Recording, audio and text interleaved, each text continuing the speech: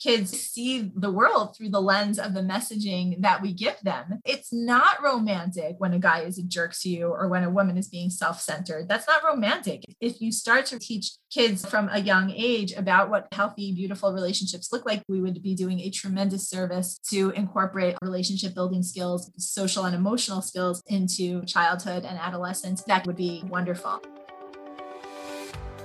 In this second part of our two-part series with Elisheva, we discuss the controversial topics of the benefits and challenges of making our partners and children aware of the fundamentals of relationships and the topics of sex awareness to avoid negative expectations of physical and emotional relationships that are often followed by disappointment, marital distress, and divorce. And now, your host for the Hope to Recharge podcast, Matana.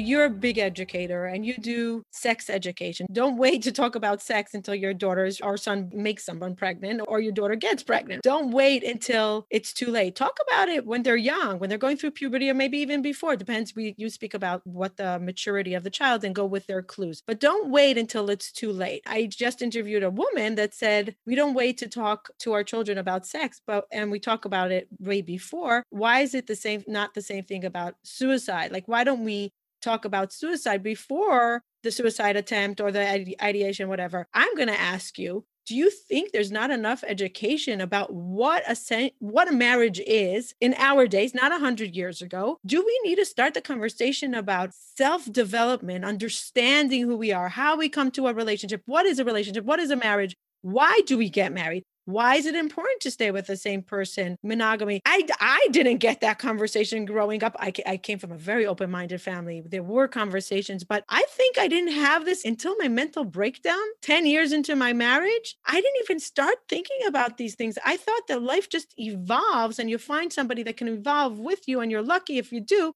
I happen to have been very lucky that we knew before we got married that we know how to fight very well. And we spoke about it for 6 months and we were very open about the fact that we're so different and we're welcoming differences. I think I'm unique. I don't think most couples come into a relationship knowing that they're so different and they're going to constantly need to work on it. So are we missing a big part of showing children or trying to educate them? And there's no way to really show a person what marriage is like until they're in it, but to really go inward and say, what are you? Who are you? They don't own you. No one owns you. And you don't own them. You is both ways, especially in the Orthodox world. There's a very big misunderstanding, and maybe even leaders that teach this, that the husband does. There is a purchasing and I owe it to my husband. And if he asks me, I have to obey. And it's for the collective good of the family, the shalom bias of the family. There is plenty that believe this. Are we not educating our children enough to try to know who they are and to try to educate them on this, the beauty in a marriage, the ups and downs, and not just the Hollywood, not just the loves and the romance, and really what's the goal? As Esther Perel talks about it, where are the cracks? I believe that a lot of marriages are cracking because they came in from two things: to feel love and to have children. I think that in my society, like it's a lot, because this is what we do. We get married at a certain age. We get married. We continue our family. We multiply. Somebody told me, I said to them, why did you get married? It's because I have to. I said, why do you have to?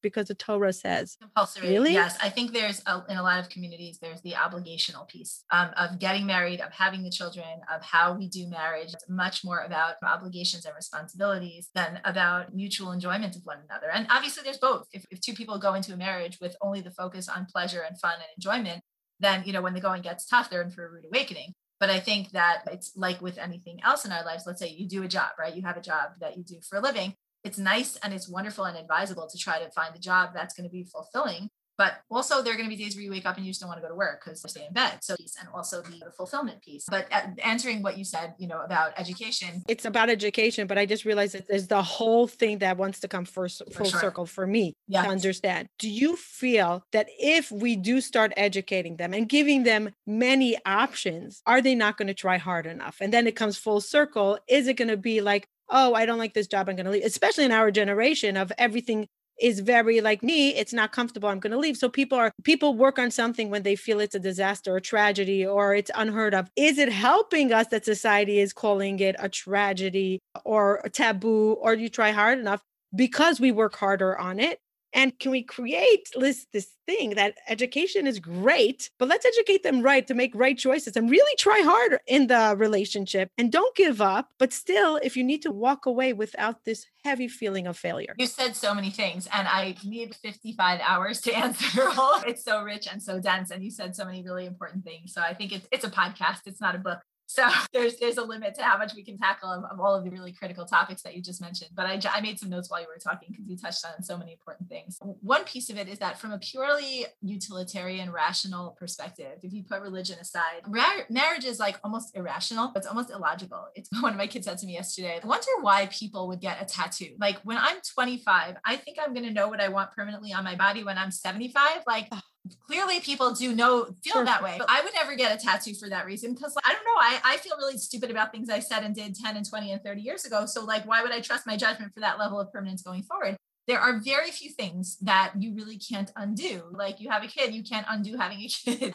Tying the knot to be with someone until death do us part is a very long-term commitment. So I think that's why we're seeing more and more in secular society that people are more and more gravitating towards not necessarily getting married, not necessarily making that monogamous long-term commitment, saying the notion of marriage is like an outdated religious construct that sort of makes people, they call it the ball and chain. And they'll just be like, right now we're enjoying our relationship. Why do we have to give it a title? Why do we have to put a label on it? Why can't we just, if we want to move in together, we'll move in together. Maybe if we want to have a kid together, we'll do that. But what's the point of calling it a marriage? What's the point of making a wedding ceremony? And the truth is, if I wasn't a religious person, I don't know that I would have a really good answer to that. I think like, other than the sentimentality of it. Yeah. So I wonder that all the time. Like, why? But then when I ask people, they'll say, because we want the commitment. Exactly. But the commitment is like the tattoo. But do you really know for sure that's what you're going to want in decades from now? And the answer is we don't really know. Marriage is a tremendous leap of faith. It's a tremendous act of, and the divorce rates are very high because of this, that, people do change over time. So just to comment on that piece, I think that is where we're seeing a split in terms of the secular, like purely utilitarian rationalist perspective versus the more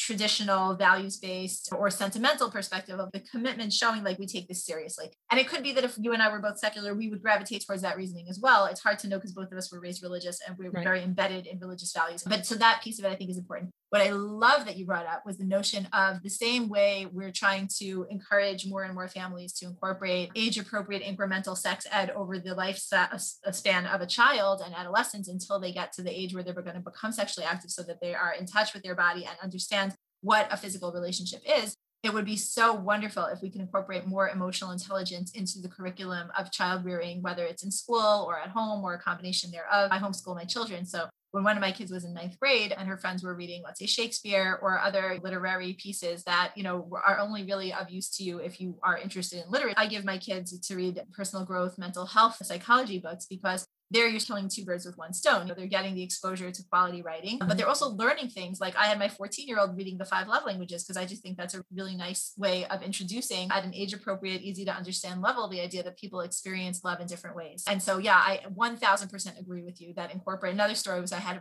one of my kids was watching a show or a movie with a friend of theirs. And my friend's like, oh, that's so romantic. And my kid said, no, it's really unhealthy relationship. Look how unbalanced it is. And their friends, oh my gosh, you're such a kid of a therapist. I would say the same thing to your daughter. Yeah. Right, exactly. Can we be teenagers for a second and not like... No, but it's so interesting because I find that my kids will often, look, they're kids of shrinks. Let's see what happens. But like they see the world through the lens of the messaging that we give them. And it's not romantic when a guy is a jerk to you or when a woman is being self-centered. That's not romantic. It might look attractive on the screen, but if you start to really teach kids from a young age about what healthy, beautiful relationships look like, because there's a tremendous amount of overlap between what a beautiful, healthy friendship looks like and what a beautiful, healthy marriage looks like, right? 100%. And no one talks about that before we get married. Do you get along with them? Do you have fun with them? Yeah. Do you enjoy each other's company? Right. Do you have fun? Does he see you a little bit? Like how much can he see you already? You laugh together. Exactly. So I 1000% agree with you. I think we would be doing a tremendous service to incorporate a lot more relationship building skills into, childhood and adolescence. And certainly once someone is old enough to get married, but isn't necessarily dating the person that, for seriously yet, rather than waiting till before they get married or after they're married to say, maybe we should learn a little bit about relationships. Or about ourselves. 1,000%. Yeah. You know what? You're 100% right. Like the notion of just self-awareness, emotional intelligence, psychological knowledge, and mental health as part of the childhood curriculum. We learned so much history and science that we're never going to use again. To incorporate a lot more social and emotional skills into education would be, wonderful. And that's not necessarily with the purpose of shrinking the divorce rate, meaning like it could be the same number of people will still get divorced, but if they're doing it from but in a healthier way. I always say to people that know that I'm very vocal about this. I think it was Lewis House that had a divorce lawyer on his podcast. He had like tattoos all over. I remember it was so like he looked so professional, but he was full of tattoos. And I'm like, you're a divorce lawyer? You look like you need to be on a heavy metal band. He wrote a book, If You're in My Office, It's Too Late, or something like that. Do you know that book? Not familiar. Okay. So it's about if you're in my couch or on your something like that. And I remember him saying that he got divorced and he's still in a very good relationship with his ex. And I remember right away saying to a friend of mine that was going through divorce, I hope that within 10, 15 years, that the more Esther Perel does her work and the more the work gets out loud there about that, it's not really that we're broken people, that we weren't led properly, weren't educated properly, and things happen, stuff happens, that hopefully divorce won't be this angry, bitter, restraining orders, like this hatred, versus we can mourn a marriage. We can be sad. We can really be broken for a while. We don't know. We could be in this stage of, I don't know how I'm going to move forward. But do we have to hate the person just because we drifted apart? And I'm saying if abusive, I understand that. Okay. I don't believe in hate ever because it's not good for you, not about the other person. Fine. But can we just move forward without all this baggage of who's talking to them, who's inviting them, who's hanging out with them, versus coexist in this universe? Yes, we tried to make a family, we were in love for a while, maybe, and a lot of the time, and it just doesn't work anymore. And I was hoping that the world is going to get to there. But is that a tragedy in itself, Elisheva? Is that a tragedy we're going to get to that state of, oh, we're getting divorced. It's okay. I don't think so. Let's meet like with our friends at a wedding and we could sit at the same table and not have awkward feelings. Is that even? I think there's a difference between normalizing divorce versus normalizing amicable divorce. I think that showing people that it's possible to get divorced and it not be a tragedy, that it's possible to get divorced and to stay warm acquaintances sometimes, both people are committed to being healthy and boundaried and doing things in a way that's respectful. I think that can only help people. If that encourages more people who need to get divorced to be able to do so with peace of mind, so be it, right? Because again, we're not in the business of saving marriages. We're in the business of helping people figure out what's right for them. And I think that also there's something to be said for, this is not a great analogy, but sometimes let's say a kid will be throwing a tantrum. And you'll be like, no, you have to do A, B, or C. You have to do this thing. You have to do this thing. And then all of a sudden you're like, you know what? You don't have to do this. Maybe you could also do that instead and give them another alternative. And somehow like the tantrum abates because even though they're not getting what they want, you're giving them another alternative. They're not locked into the thing that they think they have to do. I think that in general, that human nature is such that when you feel trapped and stuck 100%, and locked in, you get nasty, you get angry, you get resentful, you get bitter, you fight harder. And you feel unseen. And I always say it always goes back to being seen and belonging, and you don't find it.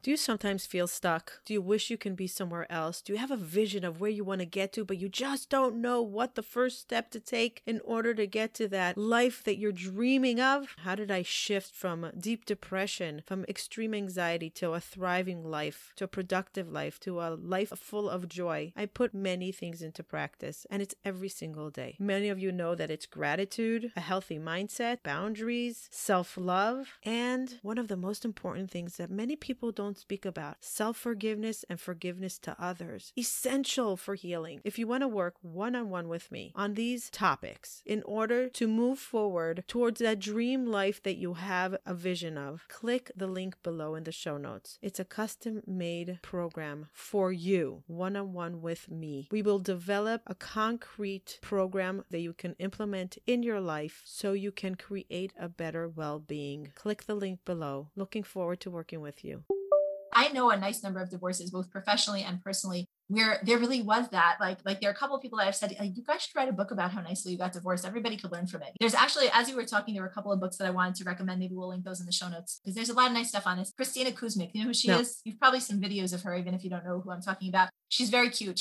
I just thought she was like a funny mom. Like she had these like viral videos about motherhood that are adorable. but actually she's an incredibly substantive person. And she wrote a book called Hold On, But Don't Hold Still, which I've recommended. Oh, is she the curly comedian? Yes. I recommended her book to a few friends who, who either got divorced or whatever, like that, her story. She got divorced, she got remarried, but she is a great example of someone who was really committed to maintaining a warm relationship with her ex, primarily for the purpose of because they have kids together. But she talks about it really, and she worked hard at it. It didn't come naturally to them, but they worked at it. And now they have this family where, I don't know if I don't remember if her ex is remarried, but she's remarried, and that her ex and her husband get along, and they all get together for the kids' birthdays, and they've really done a beautiful job. And she talks about it. There's another prominent personality, also the controversial Doyle, who also got divorced. She wrote very publicly about the struggles of her marriage. That's a little bit different because she became a lesbian. She married. So it's no longer him versus another him. It's I changed myself. It's true. There was infidelity. There was infidelity there. So if I remember correctly, I don't know. Whatever it is. But the point is more just that I think that she also makes a very vocal point of showing how we've all been through a lot and it wasn't easy.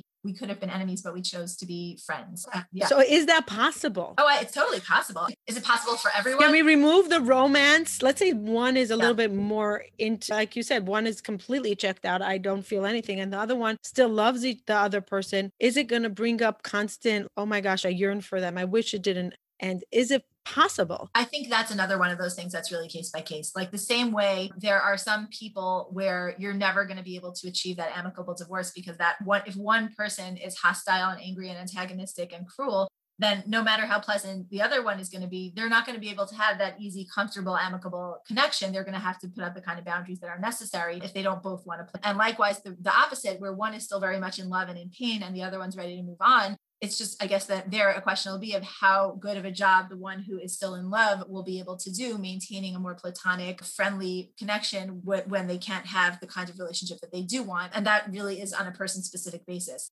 But to normalize the notion of it's possible to end a relationship and it doesn't have to feel like a catastrophe, and you can go move forward after the divorce proceedings and say, we didn't work well as a married couple, but we can work well as co-parents or as people who share the same circle of friends or in the same community or work in the same industry, whatever, wherever your paths cross again. I think it's definitely doable in theory for some people. It doesn't always pan out that way because people are people and we're complex. So we don't have to be friends, but we could be amicable. We can part ways and say, if you go right, I'll go left, and we'll just have boundaries. We see it so many times in the Bible that we said, we're going to part ways. We're not going to be friends. We'll just have very clear boundaries, and we're going to bless each other that you can thrive otherwise. And I think that's the ultimate for me in the perspective of mental health in general and seeing humans. The goal is not to stay lovey-dovey friends and being this angel above yourself to hang out with them. It doesn't have to be that, but it could be really, if you go left, I'll go right. We'll have healthy boundaries. We're both good humans. We'll part ways. That just don't bring out the best energy and the best behavior. And maybe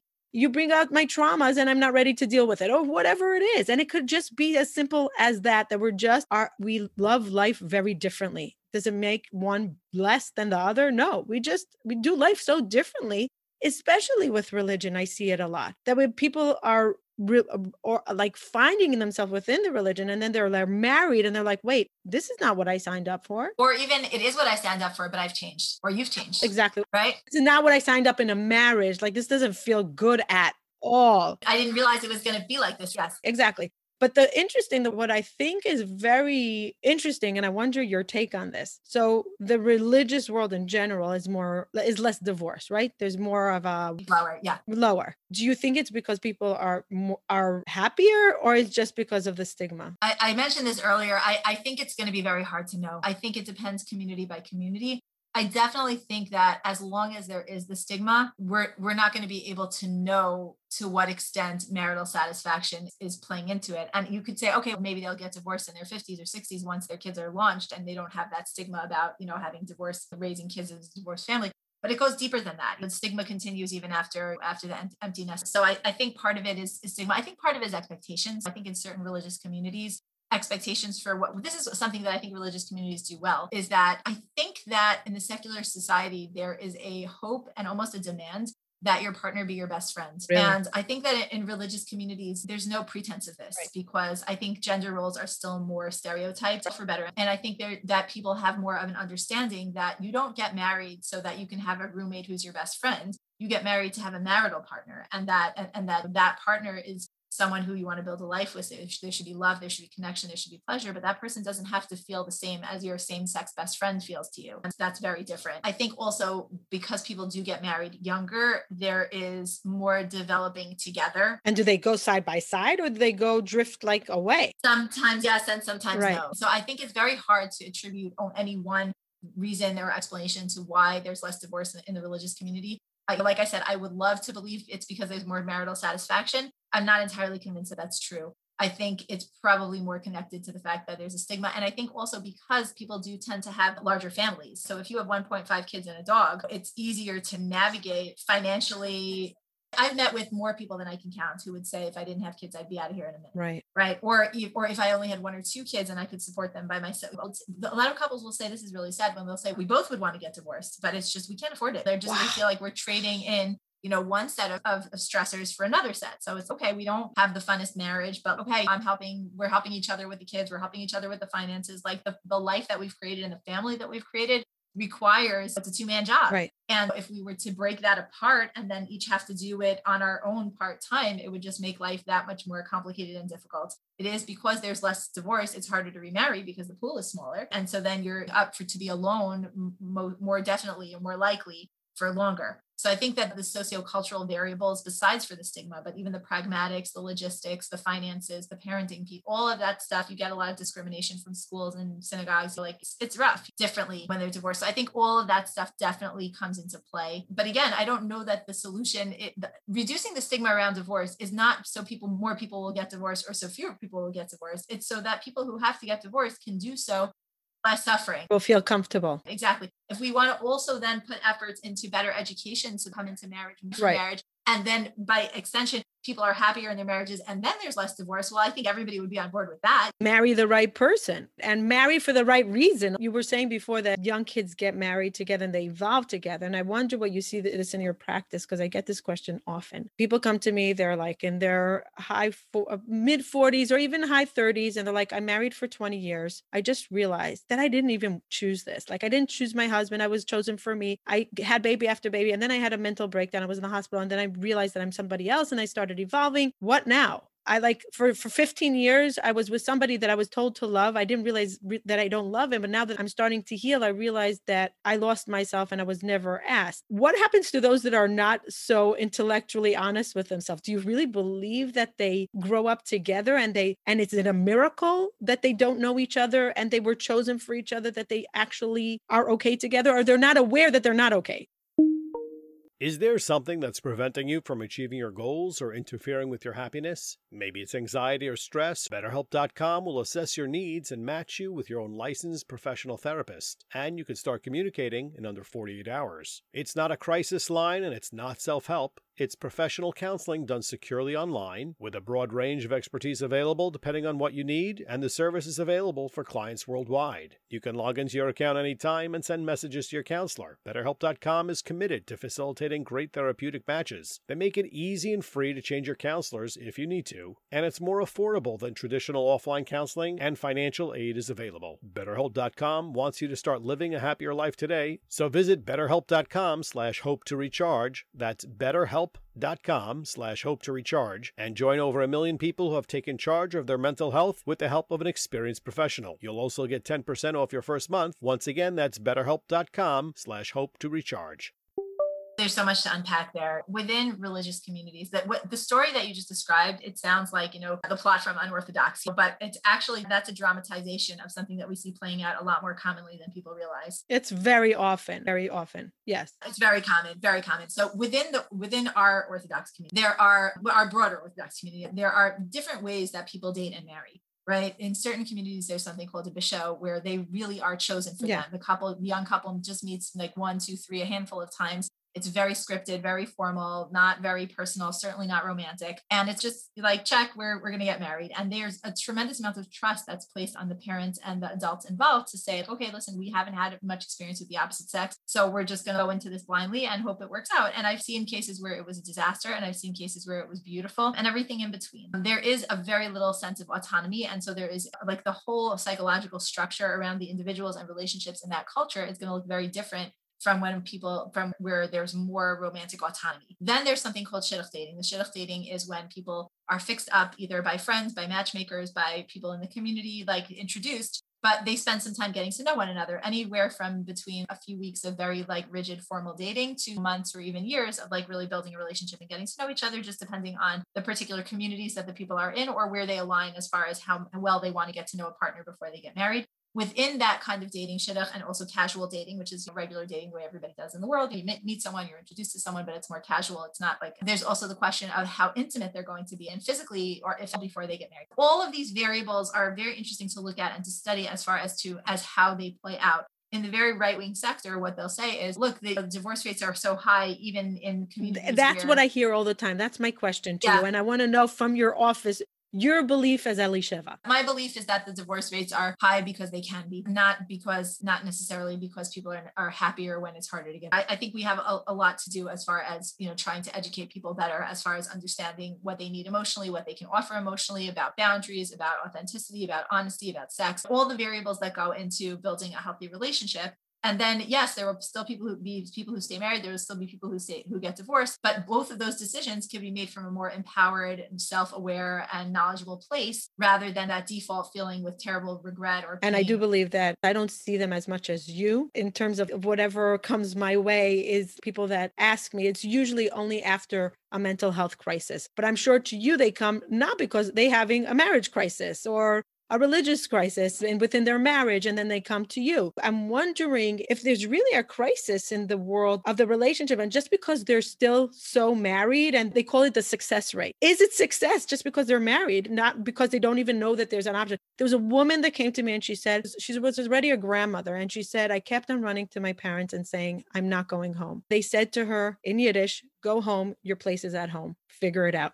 Heard that story so many times. It's heartbreaking. And I'm like, what? Your place is at home. Figure it out. Where's the empathy? Where's the sympathy? And then they decide if they get courage, they leave. How far can we push them? How many stories are not coming into us and find that are dying in their loneliness at home? Yeah. And it's really awful to see. There are a number of cases that I can picture. People who did not want to get married, they were pushed into it. And that's the whole arranged marriage scandal that's coming to light more in the UK, but I think that's a big issue. Or people who got married, but then realized soon afterwards that this was a mistake and this person is not treating them well, or this is not going well. And it makes all the difference being able to have the support of, I'm thinking of a particular case of someone that I knew who there was something that came up during the engagement that a lot of people would have ended up breaking up the relationship over just because it was so messy and so ugly. But the couple, with the help of one of their parents, took them to therapy. They worked it out. Turned out that the young man and young woman really do love each other and they get along very well. It was something going on with the families and they were able to navigate it, but it really required a lot of help and support from,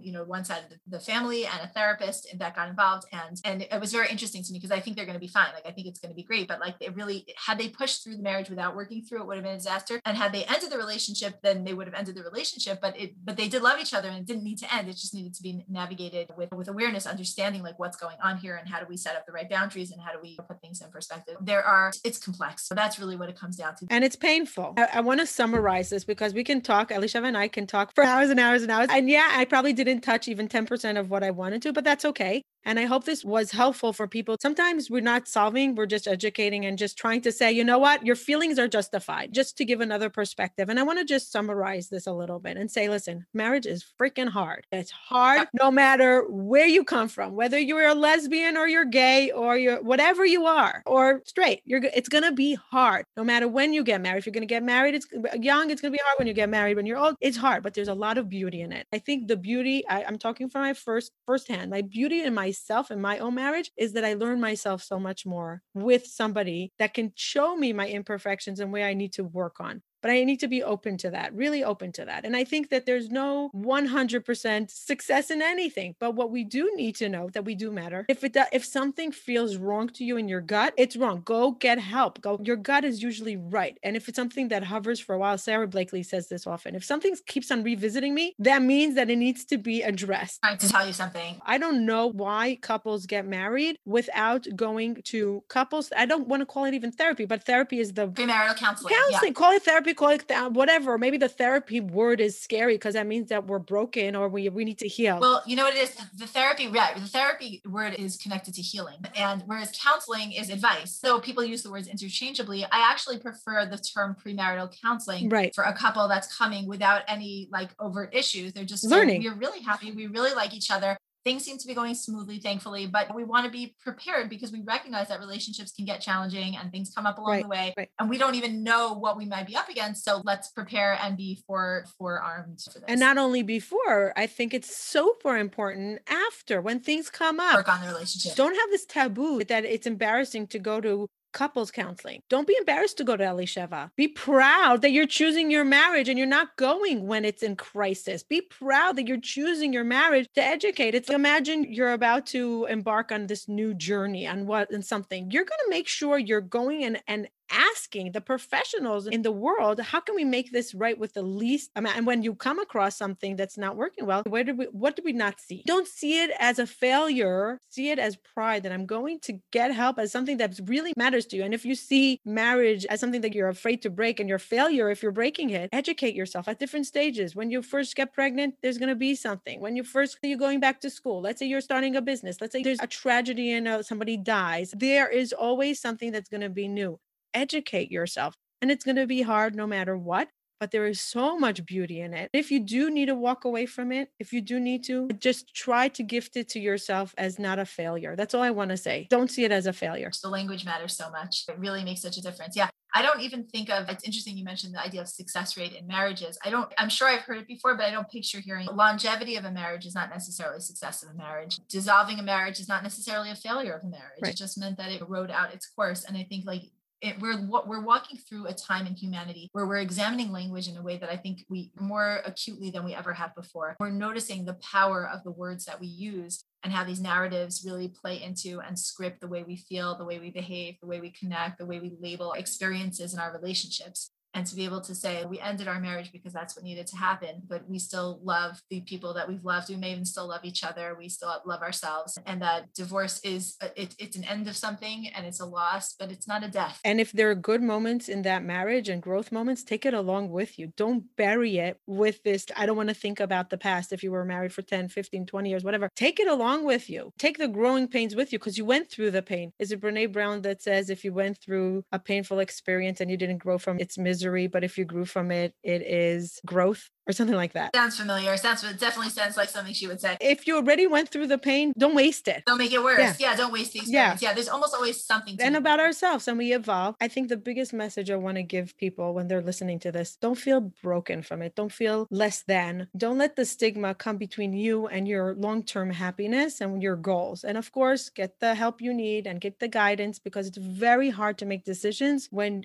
your emotions are so high. It's hard. And they don't have to do it alone. Like, you don't have to do it alone. You know, like if you're in a state of happy in your marriage, get the help, work on the relationship, or decide whether you want to work on the relationship. But then once you've made that decision, try to make it with as much serenity and confidence and inner peace as you can muster. Hopefully your partner will be in agreement with that. But even if not, at that point, you're anyway choosing to go out on your own. So then make it be your own goal to say, okay, this is what I have to do. Let me be as healthy about it and as strong within myself as I can. Thank you. Is there any closing words that you want, like something that you say often in your office that you want to share with everybody that you feel like it might make a switch in their whole marriage conflict? I wish I had something. That was such a wonderful question. What's the most common question you get in your office? I guess obviously because of my specialty, probably the most common question I get is, will I ever enjoy sex? Oh, really? Yeah. And it's the women usually. Almost always women. Yeah. Like probably 60 60-70% of my caseload at any given time is women who are trying to figure out if they're going to enjoy sex. Okay, next topic for our next conversation. And what else I want to talk with you about, and I want to leave this as a little teaser for people, especially this is for the Orthodox world, and it could be not only for the Orthodox world. I want to speak to you about this idea that a lot of people think that they're gay because they are attracted to the same sex, because their entire life we were programmed to not like the others. Unfortunately, it comes up a lot in the beginning of a marriage that people come and say, wait, am I a lesbian? Am I broken? Am I bi? Why do is it my husband? Is it me? I think your expertise can give so much clarity, and there's so much shame and fear and anxiety and sometimes depression when it comes to this topic. I hear it a lot and I want to address it. I'm going to wrap up and say that a lot of mental health crises happen is because there's something wrong within your marriage. And when you find your place within a marriage, suddenly something inside you fixes. Now, it's always a question, should I fix myself and then the marriage evolves? Should we work on what's with the marriage and then I'll find my wounds or whatever? I often see that people come and say to me, I'm depressed, I'm anxious. And then within 2 conversations, it ends up in the marriage. You can identify that there's something going on in the relationship. Yeah, that's always like a chicken egg scenario. Right. I'm in a bad relationship, or my relationship is not thriving because I'm depressed. That's also something that has to be handled very skillfully within. Yes. Elisheva, thank you. You have homework now to send me all those booklets. Okay. Yeah. I want to send you all that material. Okay. Yeah. Okay. Thank you very much for joining me here again today. Thank you for having me. It's always fun to talk to you, Matana. Have a great one. Bye-bye. Thank you for listening till the end. We highly appreciate all of our listeners. And Mental Health Together is better. You being here means a tremendous amount to us. If you enjoyed this episode and you would like some extra boost of information and inspiration that is not on the podcast, you can go to our website, hopetorecharge.com. There's some premium content that for the cost of a cup of coffee, you can download some amazing information that will help you, a tool that will guide you through life. So don't skip a beat. Don't hesitate. Go to hopetorecharge.com and see what other offerings we have there for your mental health well-being. Thank you for joining us. And remember, if you enjoyed this and you want to say thank you, the best way of gratitude will be by you leaving a review or a comment or sharing this with a loved one. There is no greater form of gratitude for us. Thank you. Bye till next time.